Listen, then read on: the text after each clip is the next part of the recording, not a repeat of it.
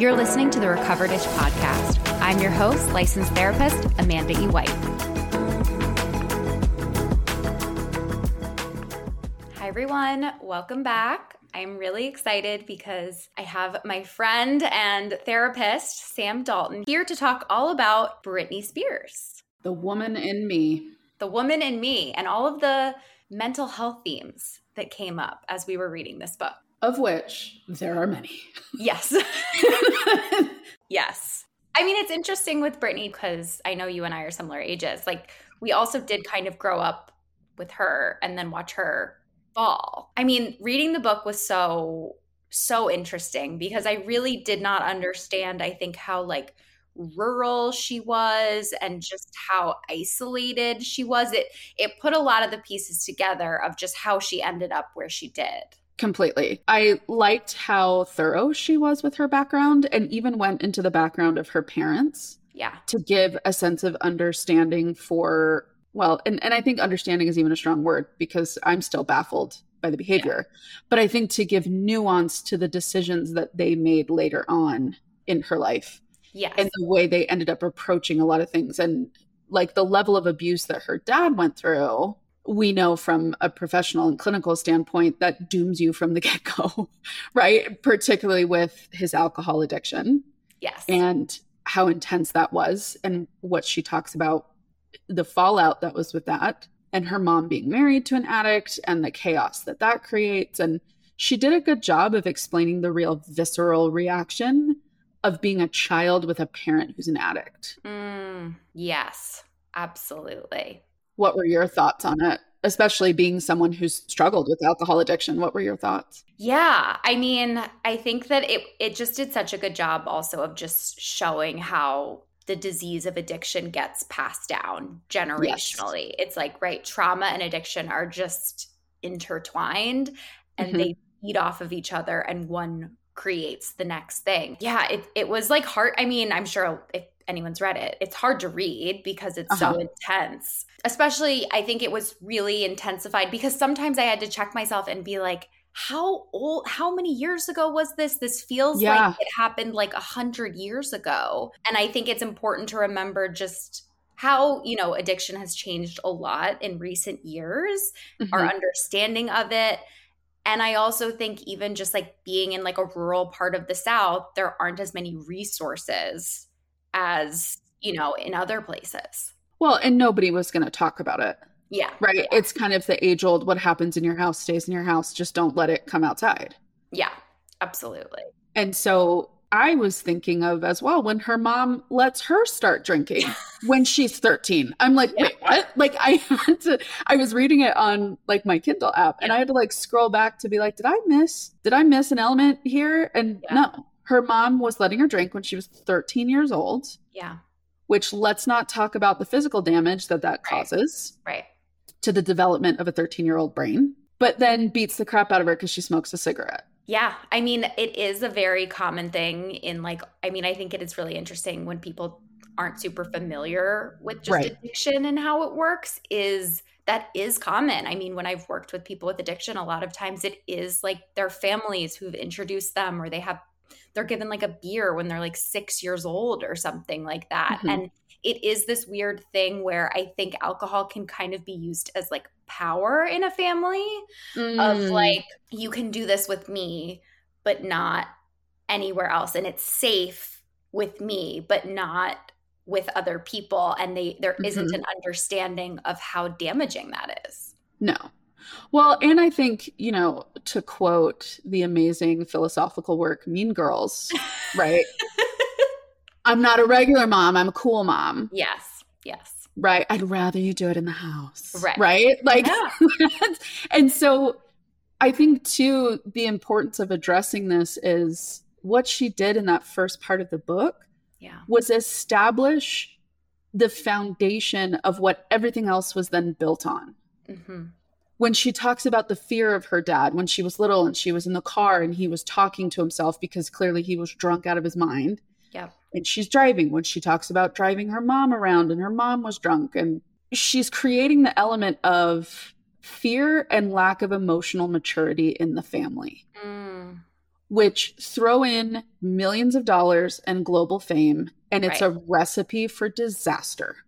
Absolutely. Absolutely. And I think too, there is a lot more coming out about child actors and child stars, all of that, the abuse that happens. I knew that what she'd said about just how abusive her family was, but it really contextualized it when you saw where she was from. Her parents saw her as the way out, as kind of this meal ticket. When parents are going through trauma themselves and trying to survive, I think they act differently than if they're in a different environment, which is how I think they probably, I think it's how her mom probably rationalized it, that Britney was going to get out of here. She was going to be a star. Money will solve all of this stuff.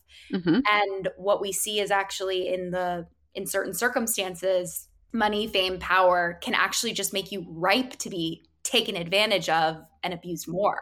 Absolutely. I completely agree with you, because I think her dad is the perfect demonstration of that old world, old school belief mindset that my kids serve me. My kids are mine to exploit. In the book, there's the part where she talks about the moment where her dad starts breaking down to her the magnitude of this conservatorship, where he says, "I'm Britney Spears now." I mean, that made my stomach churn. It made my stomach churn to think of what would she have been by that point? Mid-20s? I think so. It's hard to conceptualize the timeline too, I think, in this book, of just because she's so young when she had kids, she was so young when she became a star. It is like everything is 10 to 15 years younger than I would think it is. So yeah, Sam, I'm thinking, of you and your experience working in a hospital. How did that change how you understood and how you read the book? Because I'm not familiar with the whole process of how someone is held against their will. Oh yeah. Reading the book, all I could think about was my past experience in that role. And so what I kept thinking of were in the emergency room when we're able to admit people on what's called a pink sheet, or we admit people to a psych facility on a blue sheet. So the level of conversation that we would have around just implementing these sheets is insane. And let me give you the perspective why. So a pink sheet is police have to, on scene, be working with somebody, talking with somebody, whether they're appear to be in a psychotic episode, they're suicidal, they're homicidal, any of those things. The police officer fills out this form, and it essentially says this person has to be evaluated by a crisis worker and or a physician before they can be released. So it basically is a one-way ticket to the emergency room. 9 times out of 10. Once they're there and they're evaluated, we'll either clear the pink sheet, let them go home with some kind of a safety plan, or a blue sheet is filled out, which says this person has to be admitted for psychiatric treatment. So that would be to inpatient psych. And essentially it's 5 to 7 days max normally, unless it's extenuating circumstances or they're just really struggling, whatever. But the normal length of stay is going to be anywhere around a week. And we would wrestle with this. And there were people that would be like, well, I don't think that's not appropriate. We're taking away their freedoms. And this is only for a short period of time. Right. We're talking for days. Right. And by the way, we're not taking away all of their decision-making capacity. They just can't leave the hospital for a few days. Correct. Yeah. Pink sheet says they can't leave the emergency room until approved. Blue sheet says you can't leave the psych hospital until approved. Yeah. I mean, that makes sense because when I worked at a rehab, when people were actively suicidal or, homicidal or had threats or things like that, most of the time they were sent back to us. Like we would have to send them for, legal purposes essentially, but it was extremely rare that they stayed. So rare. So rare. And we took it so seriously. And so, while I'm reading this book, I'm like, how did they convince a court? And how did a court responsibly and cogently make the decision that this woman couldn't even go to the bathroom by her damn self? Reading the book, even all the way through the end, I still had so much confusion over how this was allowed to happen for 13 years. 13 years. I don't understand it from a clinical standpoint. And the other thing she touches on as well is she says multiple times through the book, every male artist was able to have a breakdown. You know, she talks about Kevin. She says Kevin was allowed to be smoking weed with his bros and recording songs titled Big Ass in Portuguese. And like nobody batted an eye at him. Same thing with Justin. Justin was able to do whatever he wanted. Yeah. You know, she talks about like how rock stars get to brag all the time about the insane shit that they do. I think it's because she's a mother. I mean, she's a woman, but I also think it's because she's a mom. I think it really also shows just the level of standards that are different between moms and dads, right? The difference between you're such a great dad, which I'm sure we've, you know, there's such great memes and things like that compared to you're such a good mom. She was out of her mind with grief, terrified of having her kids taken away. I mean, it does, obviously we don't know the details. It sounds like she was threatened or told that she would lose custody of her kids. So she just said yes and did whatever she wanted. And as a new parent, it was physically painful to read about just like them being taken away, not being able to see. And it's so fucked up in the media, how the media was just like, Britney's insane, Britney's crazy, Britney's holding her kid hostage. And again, we don't know. We're speculating. We're taking Britney's word for it. Right. I don't know. I'm sure, you know, there's context missing. But I can completely understand having a mental breakdown, doing crazy things, screaming, crying, trying to keep your child with you at all costs.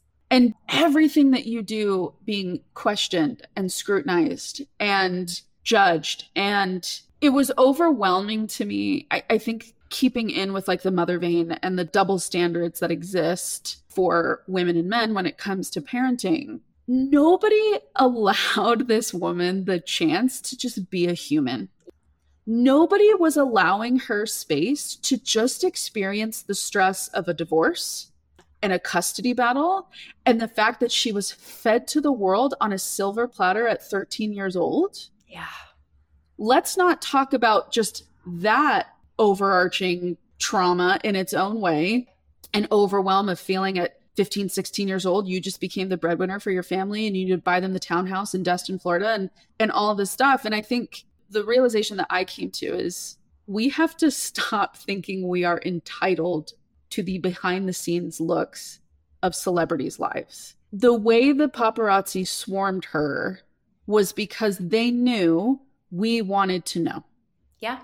They knew we would still look at the pictures. We would still buy the magazines. We would still read the articles that were, you know, an eighth of the truth of the situation going on. Part of it is we turned her into a commodity. Yeah. I think she was a commodity. I think that is what's so gross about fame on such a like basic level is it is so dehumanizing. Especially the way that, like pop stars are manufactured of, right? Like all of the insight she gave of how it's like men talking about a 14, 15-year-old girl, like trying to, you know, decide how to make her and what song she's going to do. And obviously like she did make more decisions, it sounds like, than we thought, which was cool to see. But the way that pop stars are literally manufactured, or even child stars, right, are literally manufactured is so gross. It really makes me understand why like Taylor Swift is so obsessive about ownership of her music and trying to be involved in everything. And even like Olivia Rodrigo, I think I've talked about how she was able to escape some of this Disney cliff that sort of happens. It was because she was intelligent enough, I think, to be able to pick a record company that gave her a lot of power and control over her music, because I think it really goes to show you when you aren't in control of these things and you're very young and you are that, right? Like her dad was Britney Spears. All these other people, when she was 14, they were like essentially Britney Spears. They came up with the look, the song. They had so much power and control over her. Well, and even taking it a step further for that, it's manufactured pop star for the male gaze. Yeah. It's manufactured pop star for the male gaze. That's why at 15 years old, she's standing in front of a line of male record executives and they're eyeing her up and down and figuring out, what would I like? Yeah. What do I want to see? What sells? And then what does everybody else do? set her up for failure outside and have the governor's wife say, I want to shoot her because my husband's looking at her. She's a child that was shoved into sexualization from mid-teens, and then we all blamed her for that.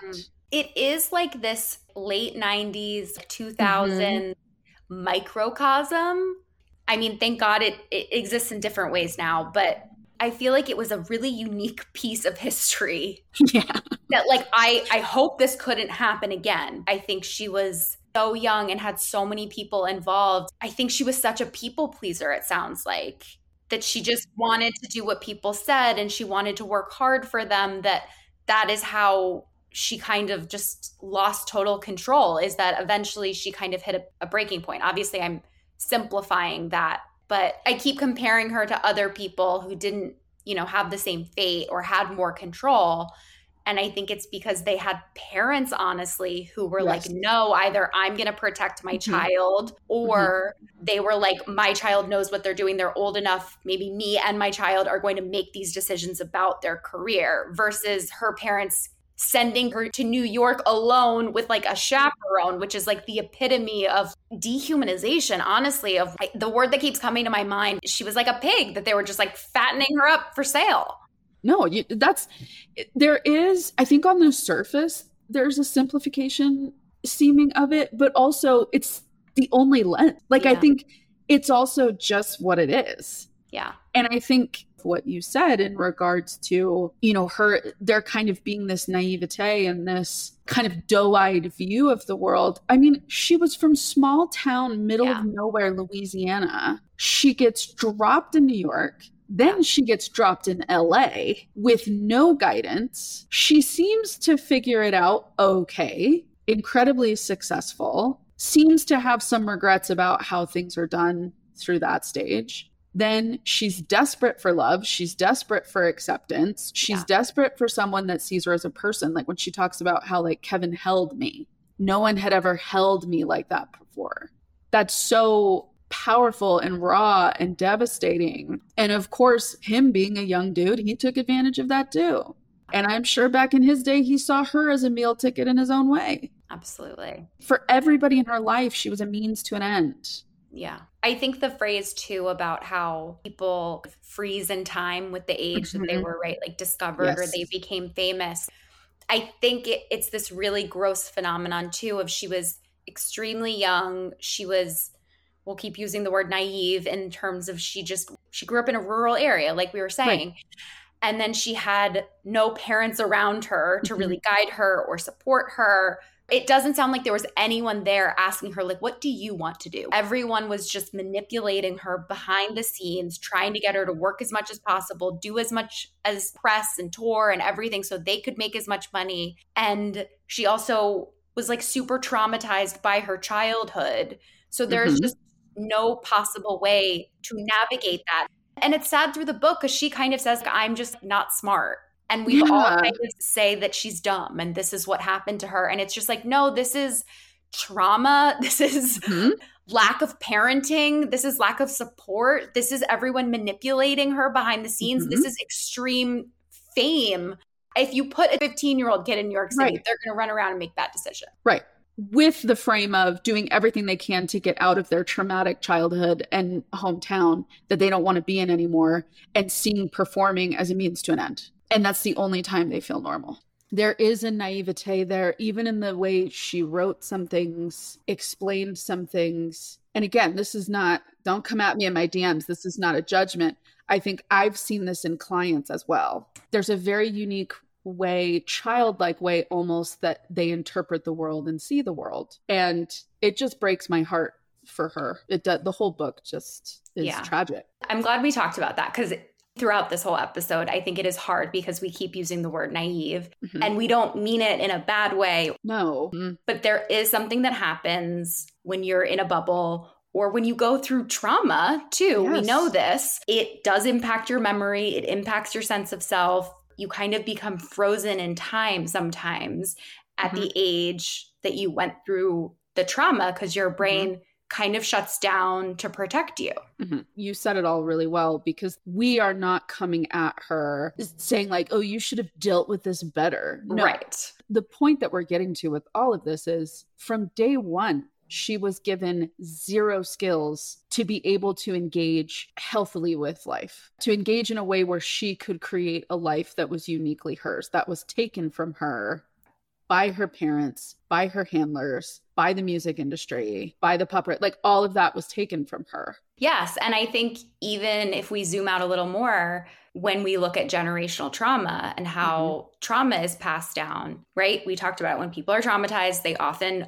can't mature in the same way. Your brain literally changes when you're traumatized, and then you reenact the same trauma often or are impacted in some way. So her mom, her dad, right? They didn't have the skills or the tools because they went through trauma to be able to teach someone how to navigate the world, let alone there is just a totally different level of that most people cannot navigate being world famous very well because it's extremely unnatural. It's extremely difficult. And our brain is not built. We have not evolved yet as a species for global fame. We're kind of figuring it out. The problem is there were a bunch of sacrificial lambs that had to be paraded through, i.e. Britney Spears. In terms of, you know, figuring out like what the hell does global fame do to a person when you could show your picture in any country and have people point to you and know you. Yeah. That is such a wild concept. Like, you know, the things that we expected from women, the double standards, the insanity of the entire process. And then you throw in Britney as a child and it's a recipe for disaster. Yeah. And I think for the listener, what the listener needs to hear from us is this is therapists explaining very in-depth empathy. Yeah. Like, we are like getting in the weeds. Yes. But in this type of a situation, you have to. When you are talking about this magnitude of exploitation, it's overwhelming to try to comprehend. And of course, she's feeling like she's not smart and the world is feeling overwhelming to her now because she was completely hidden from it for 13 years. She wasn't allowed to be an adult for 13 years. Just she traveled around the world, but was always in a bubble, always had people around her, and never has really been independent. No. And so the foil that I kept thinking of, and our listeners are going to be like, here it goes, was really Taylor Swift. In the vein of, find me a time where Andrea Swift hasn't been glued to her side, protecting her, advocating for her, defending her, protecting her art, right? Doing everything that they could to understand what was going on in her world and how to keep her safe through all of this and keep her sane. I mean, you can't get more polar opposite than when you look at the two situations. Yeah. And I think of the privilege too of just a stable upbringing. Yes. She had a stable upbringing. Her parents had money. Scott Swift literally invested in big machine. They were around. They did research to know what made sense and what didn't. And they created a lot of independence in her, but they also protected her from a lot. And she, as a result, had an active part in creating all of her art. She was not manufactured by someone because her parents created that environment for her. Absolutely. And it just breaks my heart for Britney because I truly believe she is so incredibly talented. I mean, the Blackout album, it is such a banger. Like, I don't know if the cool kids are saying that word anymore, but I am saying it. Yeah. It's so good. And to think that was the work she was coming out with when she was in the middle of an absolute shitstorm. Yeah. And so for her to now be saying, it's not on my mind anymore. Like, performing and making music is not on my mind anymore. It's devastating to me because I'm like, this is the natural consequence. They killed it in her. They killed it in her, this desire to want to share that with us. Yeah. I mean, when you're forced to work like that, when you're forced to make music, I mean, who knows what will happen in the future, but it absolutely, it kills it for sure. And I completely understand why she doesn't want to do anything. No, we should expect nothing of this woman for the rest of her life. Yeah. I think that when you don't have stable parents growing up and then you have children to fill that love, it is hard to be clear-headed as a parent because parenting is so freaking difficult. And it just is so sad how you, just like alcohol, just like trauma, the cycle just continues and it's devastating. Absolutely. And I think, you know, in speaking to that vein of generational trauma, her boys are absolutely impacted by this. We don't know. We are not entitled to that information in any way, shape, or form. That is their life. That is their thing to work through. But this is what generational trauma is, right? It started with June Spears being a monster of a father to his son, creating that psychological damage. That emotional immaturity, then that gets passed to Britney. You know, Jamie then passes it to her because he's using alcohol to cope with the immense trauma he went through as a little boy. So that clouds everything that he does. Then Britney is now trying to figure out how to navigate life on her own, being given no real structure, no foundation to operate from. It's just evacuate Louisiana at all costs. And then you get her life as a response to that. And then her boys now carry that. And I think that's what people forget about generational trauma, is that's how it's passed. Yeah. It's not that it's like, well, what does it matter that June did such and such, whatever? And it's like, well, no, it's the ripple effect of how everybody interpreted that behavior down the line. You hear these stories and it's like, this poor girl didn't stand a chance. Yeah. And I think it's important to point out for people too that it isn't always this intense, and it still can be trauma passed on. Yeah. In the most simplistic way, I think you could say a lot of boomers were raised by people who physically abused them, which is what spanking is. And then they created a lot of times millennials who maybe your parents were mean to you, but they didn't hit you. And they were like, you should be lucky. I never spanked you. I never hit you. You know, my dad hit me with a belt. So I was a great parent. And then that impacts us. And now we're trying to break the cycle and do something different. And I think that can cause maybe some helicopter parenting or some like, I need to save my child from every sort of situation. It's not always just a direct mimic. It can also shape shift and change and move through generations. So it's harder to spot. It's overwhelming. If you think about it, it's overwhelming. And this poor girl just loved to sing, had a talent, loved to be a performer, and she was manipulated and exploited every step of the way. And I really have a lot of compassion too for, you know, I think there were comments before of she was dumb to like allow the conservatorship to happen.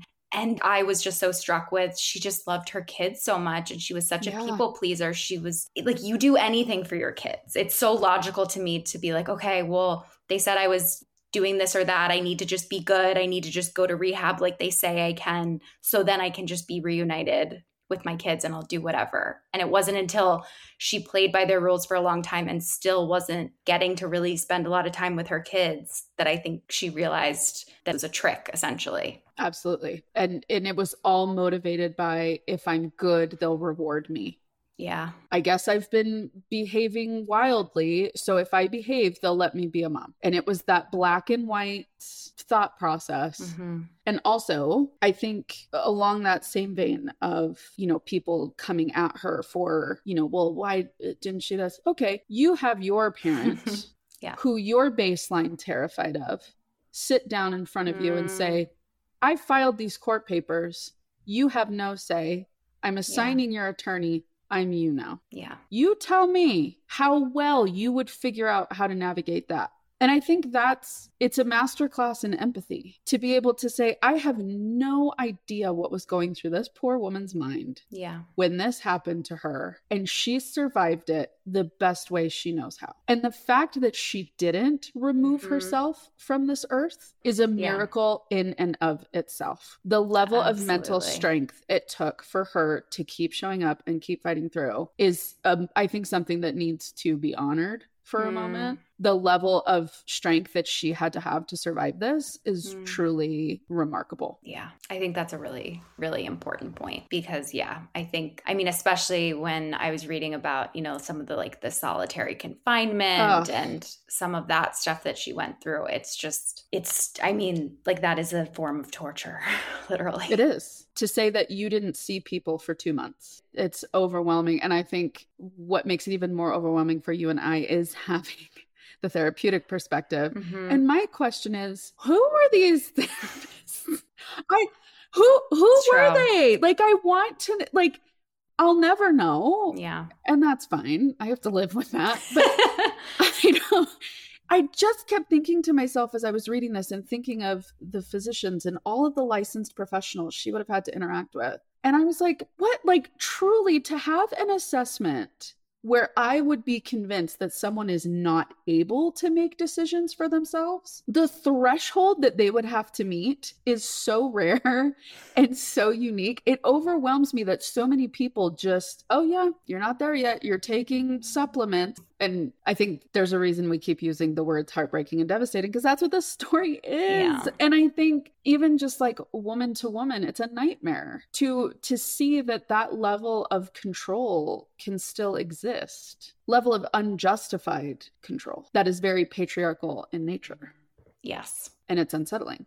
Yes. Yes. And then you factor in just how young she was, and it's even crazier. I hope that this also just normalizes some trauma. I hope that this changes how conservatorships are understood, or changes how we treat people in the media, famous people. Mm-hmm. What are your hopes for what this does? I think ditto on everything you just said. And also, I hope it shows the importance of telling our truth.